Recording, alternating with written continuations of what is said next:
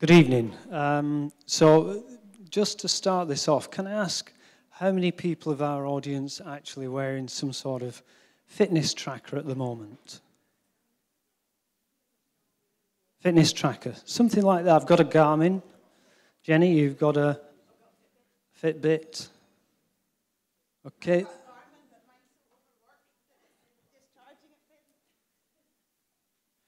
Okay, so quite a few people are wearing, looking at the audience, I'd say around about 35% of our audience currently using some sort of fitness tracker. And presumably that's because you're trying to adhere to the government and the health recommendations of doing 30 minutes of exercise 5 days a week. Is that correct? Okay, so right at the end of this 30-minute start, we're going to hear something about, well, what's the recommendations for the sort of exercise that we should be doing. Barbara mentioned that it's about the pros and cons of exercise. I'm going to be slightly controversial here, and I'm going to talk about maybe not all exercise is good for us. And one of the reasons for that is that we're coming up to 12 months ago when I completed a charity bike ride for the university. And we decided that we were going to do the North Coast 500.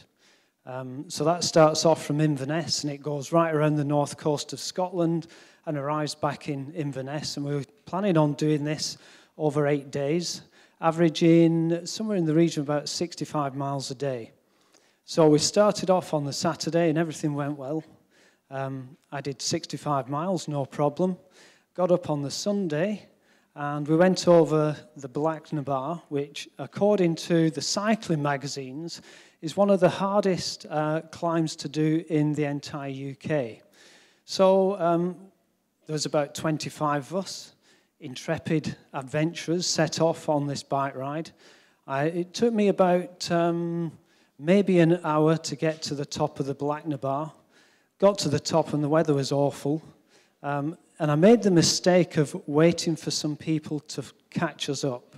So I huddled down behind some rocks and I got really cold. And then going on to the descent to Applecross, I got even colder.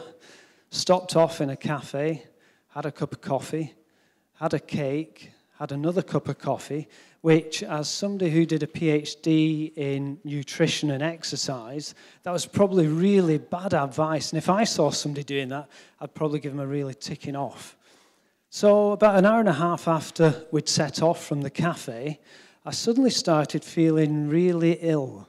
And I stopped the bike and I got off and I felt my pulse and I had an irregular pulse. I was having what are called ectopic beats, so an additional contraction from your ventricles, quite regular. So as an exercise physiologist, what I thought I'd do is, if I get back on the bike, I'll go back into sinus rhythm and I'll be okay. So I hopped back on the bike and 20 minutes later, I felt worse than I had before. So then got off the bike again and asked one of the clinicians that we were with to take my pulse. Because I thought, am I really having these ectopics? And as soon as the person checked my pulse, the next thing they said was, can you lie down? Has somebody got a space blanket? Can we phone for the van to come and collect Derek? And I realized that something was quite serious. So I took off this bike ride. I came back to Aberdeen that night. The next morning, I walked up here to the IMS, and my boss said to me, can you go into A&E? So just for a checkup. So I went in, I had an ECG. There's a bit of an abnormality with the ECG, and they took a blood sample, and there was a biomarker that was elevated, which suggested that, we're not entirely sure if you've had a heart attack.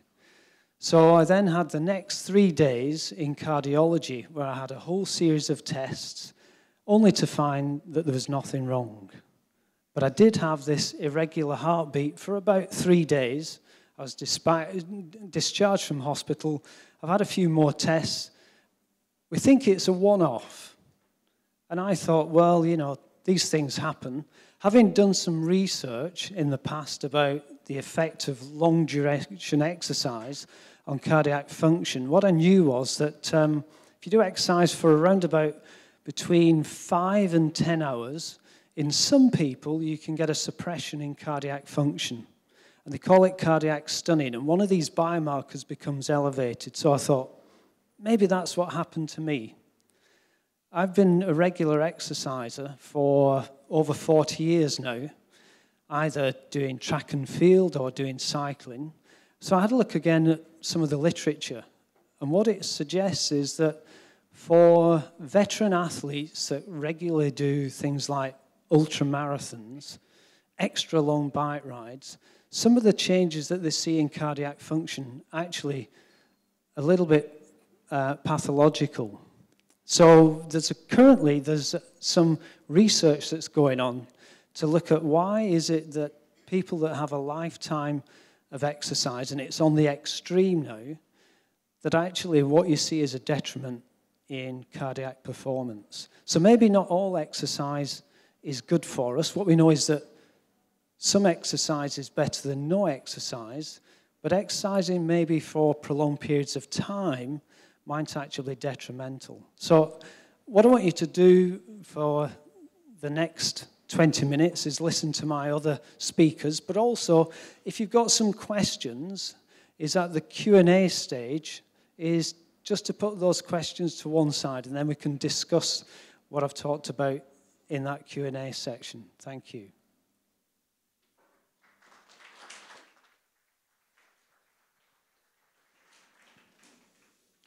All right, thank you, Derek. So, my name's Jenny Gregory, and I work here at the university as a lecturer. And what I'm going to talk to you is about your bones. And it's the same kind of question. Can you wear your bones out, essentially? And I'm particularly going to be looking at osteoporosis. I'm not really planning to talk about osteoarthritis, because in just over a month, on 22nd of May, if you look at your literature, we have Alessio Bricca, who is doing some wonderful work in exercise in osteoarthritis. So I'd recommend you definitely go and hear what he's got to say, because he's doing some really nice work. So yeah, can you wear your bones out? What do your bones do? It's like, well, and should we sit around and do nothing with that? Is that the best thing? Well, no. Bones are very much like muscles. They do need, the more we do, the more we use them, the bigger and the stronger they grow. And the way this works is we have cells in our bones, and they sense everything we do. These little cells called osteocytes. Right through our life, right from when we're born to when we die, they continue to sense what they do, and they direct where we need bones. So we have new bone where we need it, and we also remove bone where we don't need it. One of the places you see this most is in racket sports. So if you look at elite athletes in things like tennis or squash, now most of us have a dominant arm. So I'm right-handed. I don't know about you, left-handed, right-handed. We've probably got maybe a 2 to 3% difference between our dominant and our non-dominant arm. But if you look at people who, like, say, elite athletes for tennis or squash and other racket sports, it's more like 10 or even 15% or even more in some people, because their serving arm just gets so much more exercise, so much more loading, that it's actually quite a lot bigger. Also, archaeologists, the way our bones adapt all the way through our lives is also useful by archaeologists. So an archaeologist can turn up and, looking at a whole pile of skeletons, can work out, well, who were the archers and who was riding horses, really just depending on the shape and the features of their bones. And the good news is, for the best for our bones, we don't actually need to be kind of at Wimbledon. We don't need to be sort of there to competing at that elite level. Our walking, carrying our own body weight around is enough to build our bones. And if you're actually regular walkers, you're looking at about probably, studies say maybe a sort of 30% decrease in the risk of hip fracture.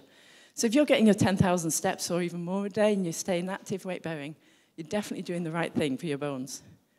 We see these changes right from when you're tiny. So one of the studies we've looked at, it's a study that's been going for over 70 years. People have been followed right from when they were born, all born the same week in March, and they've studied their whole life. So we know when they started walking, and we can actually see those differences in their 60s and the mid-60s.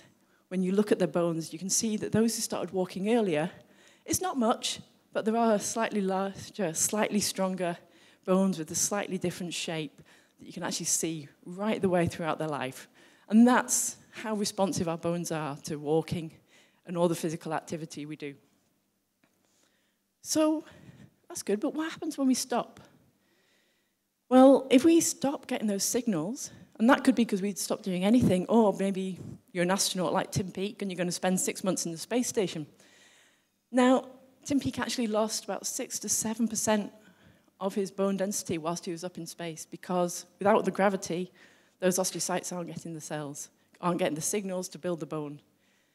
And that would take several years, actually, down here on Earth.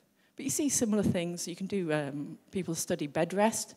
So to do research, for example, to help us get to Mars or to help astronauts' health, people actually do volunteer for studies where they completely lie down for 3 months at a time. And I mean, they're monitored by, you don't get up for anything, nothing at all.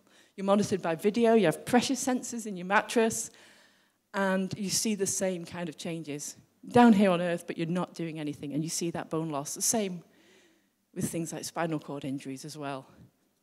So yeah, you definitely need to exercise, and the more exercise you do, it's a lifelong thing.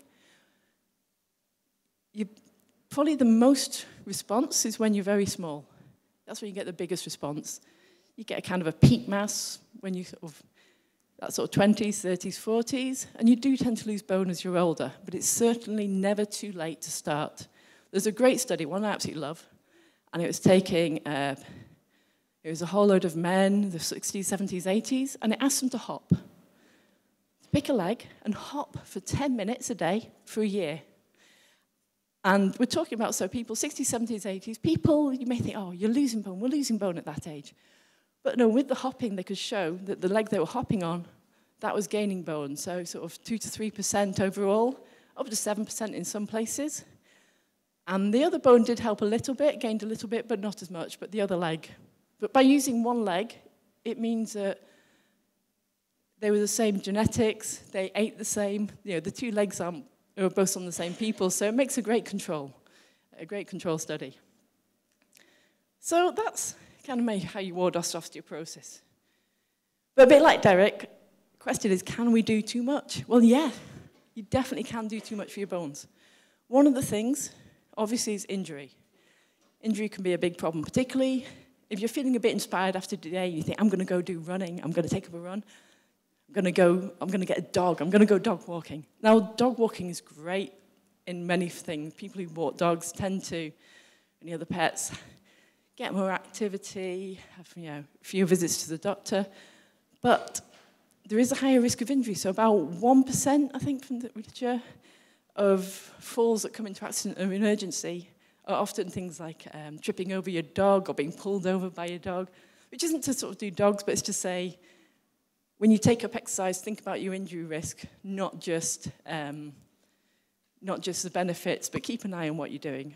And for example, starting running, it's quite common, so more common if you're just starting. Novice runners are more likely to have injuries and so on than the more experienced runners. So take it gently and build it up slowly. But we also see elite athletes, again, people who've spent their lifetime doing this. Real endurance runners, actually elite endurance athletes, you can have osteoporosis. People who look really healthy. Some sports have up to about 13%, 10-13% of people who are actually competing who then actually have osteoporosis, or even more with osteopenia, which is a little bit less than that. And so you do get risks of stress fractures and things, so you can certainly do too much for your bones. So the last thing I'd like to say, if you are thinking, well, if you do have osteoporosis or somebody you care about does or is at risk of fracture, what I'd recommend is there's a physical scheme. It's called Strong, Steady and Straight. So what used to be the National Osteoporosis Society is now Royal Osteoporosis Society, and they have this Strong, Steady, Straight thing. So the idea is, if you're quite weak on balance, get your balance sorted first. Get steady, work on your posture, work on your gait, work on your muscle. If you have a lot of back pain or vertebral fractures, get straight first. Work on, again, your posture and get yourself in a good position to exercise. And once you've got those, then get strong. physically strong and also build your bones. So if you're really interested in that, I'd definitely recommend looking at the Royal Osteoporosis Society. With that, I'd like to hand over to Arthur, I believe is next.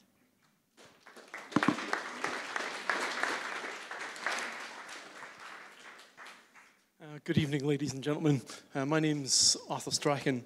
I've just recently retired from the Department of Clinical Biochemistry at Forester Hill here, but I was also involved in the Human Physiology Department of the University of Aberdeen, where I did my PhD, and we were looking at something that was called central fatigue. So what I'm going to do in 7 minutes is basically just throw some things about you, about the brain, and whether you think exercise is good for the brain, and whether it's adaptive and whatever. So, central fatigue hypothesis was postulated by a guy called Eric Newsom from Cambridge. He basically said that during prolonged exercise, there was some peripheral changes that affected serotonin in the brain. Basically, the precursor for serotonin is an amino acid called tryptophan, and it can be converted into serotonin and serotonin-mediated fatigue. In general terms, the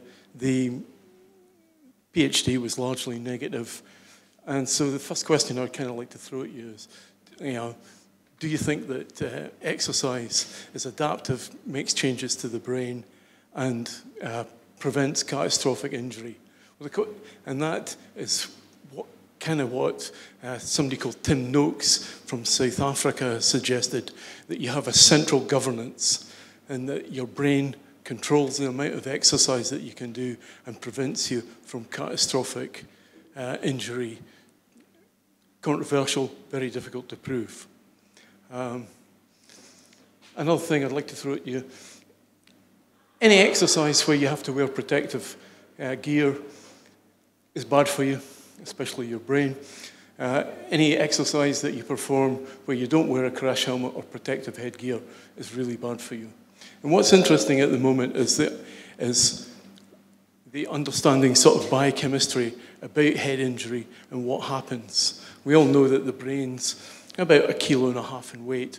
It's supported within your skull, and it doesn't have any sort of major structure. It's essentially just a lump of jelly, and it's supported by something called cerebral spinal fluid, okay?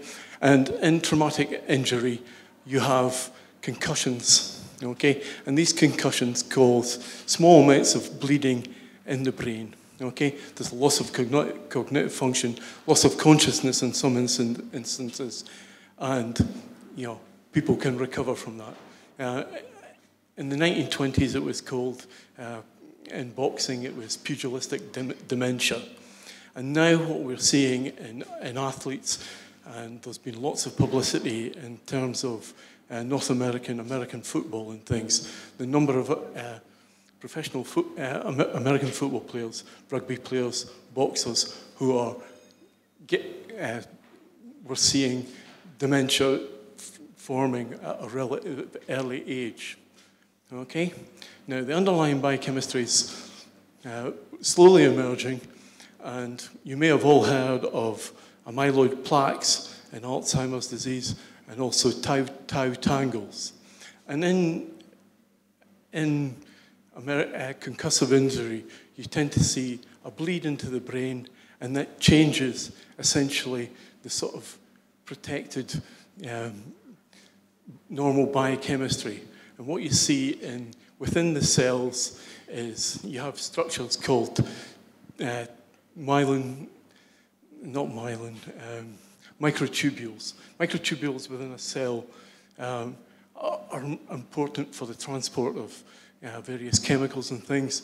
And essentially, they're a long protein coil, and they are held together by something called tau. And when you have a bleed into the brain, changes certain biochemical parameters, and there are changes that happen that allow the tau to untangle the microtubule, and the sort of biochemistry of the brain is changed. They accumulate and tangle together, and these on histology, you can you can look at them under the microscope and see that they're present. And over a period of time, these begin to cause dementia. Alzheimer's is slightly different, but the underlying biochemistry has some similarities. So exercise that involves head trauma, concussion, is generally bad for you. Quick show of hands. Who thinks that exercise is beneficial to their mental health? Okay. Is that because when you finish exercise, you're glad that it's over and generally feel better? Okay, that's one possibility. Now, the literature surrounding whether brain supports your mental health is divided, actually. You know, majority of people perceive that it's good for you, but in the sort of medical literature is less convincing.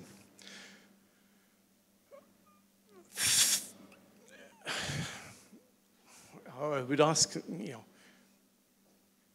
there's a 30% chance that exercise is preventative of developing depression. Now, the reasons for that is largely unknown, okay? When you exercise, certain neurochemicals within your brain gets increased, and you know there is a certain feel-good factor.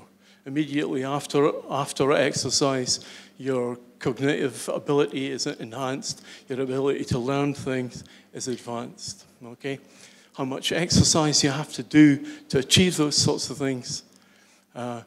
Generally, you know, national guidelines are 150 minutes over the week. A really modest to high-intensity exercise. How much exercise to modify your brain function probably requires a little bit more than that, but it is. Exercise in general increases something called brain neurotrophic growth factor, which helps you build new neurons within your hippocampus, which is involved in cognition and learning, and also promotes growth of neurons in your frontal cortex. Again, executive function, cognition as well. So, you know, exercise is beneficial. There is, however, a tipping point, and athletes talk about overtraining, overreaching, and there appears to be a point, especially during prolonged exercise, where it becomes detrimental to the general biochemistry and your well-being. Okay? Derek didn't really touch on he was going to do sort of metabolic and cardiovascular things. We've all heard of diabetes, metabolic syndrome, increase in obesity, and clearly the majority of people would say that exercise is beneficial to preventing these disorders. However, it's probably a whole host of other factors that are equally involved, like stress and changes to your biochemistry that results in diet, etc., that are important in diabetes, as well as doing a little bit of exercise to modify your weight and things. I think that's all I've got to say. We'll wait and see what comes back with your questions. Thank you. Let's just work. Yeah. Okay. I feel like I'm going to be a little bit of a disappointment, I have to say. I'm Louise McCulloch. I'm one of the orthopaedic consultants that works across the road and works up at Wood End. I do a lot of exercise. So government guidelines suggest that you should do 150 minutes a week. I probably do that every day. But not everybody has to do that. All of the things that I do every day are because I want to do them, because I want to get better at what I do. I couldn't live without exercise. I couldn't work. I wouldn't be the same person. I couldn't. Exercise to me is my stress relief. It's how I deal with my horrendous weekend on call that I've just had, where I was up operating until 2 o'clock this morning, back in at 6 o'clock this morning, and I will leave here and I will go to the gym because I've not been to the gym for a couple of days and I'm like, I need to go and do something. It's how I feel better about myself, how I go and clear my head, go for a run. I'm not very academic. I can't tell you lots of papers. I can tell you all the NHS guidelines, and personally, I think that exercise massively improves my self-esteem. It improves my mental health. It allows me to go out and meet people that I wouldn't normally have met. I've started teaching an exercise class, and every Sunday and every Wednesday morning at 6:30, I have this same group of people. It's a bunch, maybe 5 or 6 women, who every time maybe spend the first 5 minutes of class having a wee bitch and a wee moan and talking about their life stresses and their life hassles. And then by the end of that hour, they just feel better about themselves. They feel that they've achieved something. And I don't think that there's any way that you can replicate that. Exercise to me if you can prescribe that, you're prescribing people with this amazing pill that will just make a lot of things better. And not everybody has to exercise to the same level that I exercise, but that's because that's what I want to do. If you can take an extra set of stairs, that's exercise, yeah?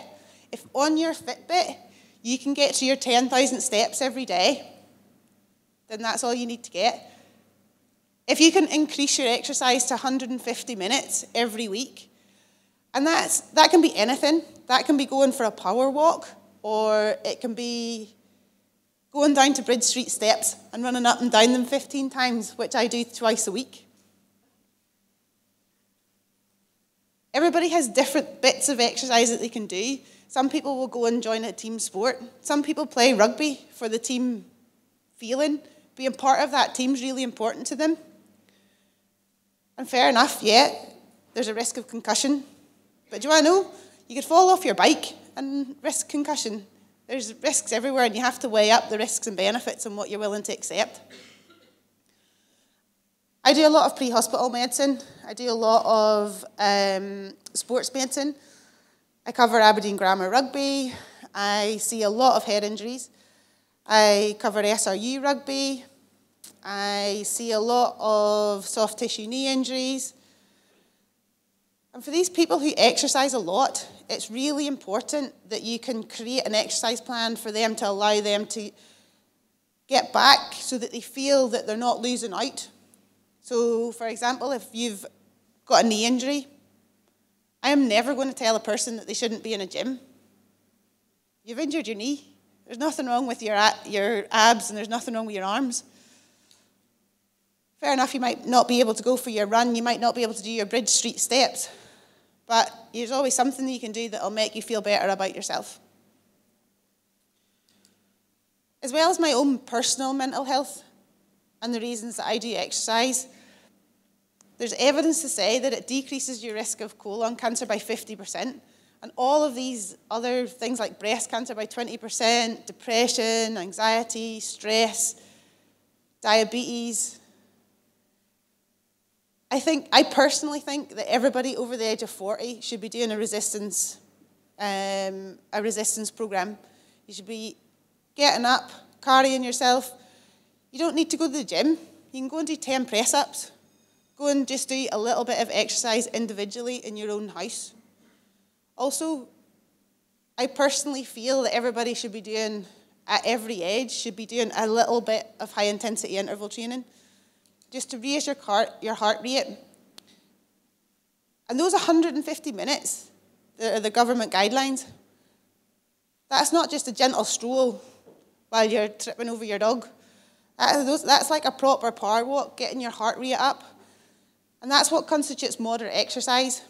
And if you can increase to that to high intensity exercise for those 150 minutes, that's said to have better benefits for you.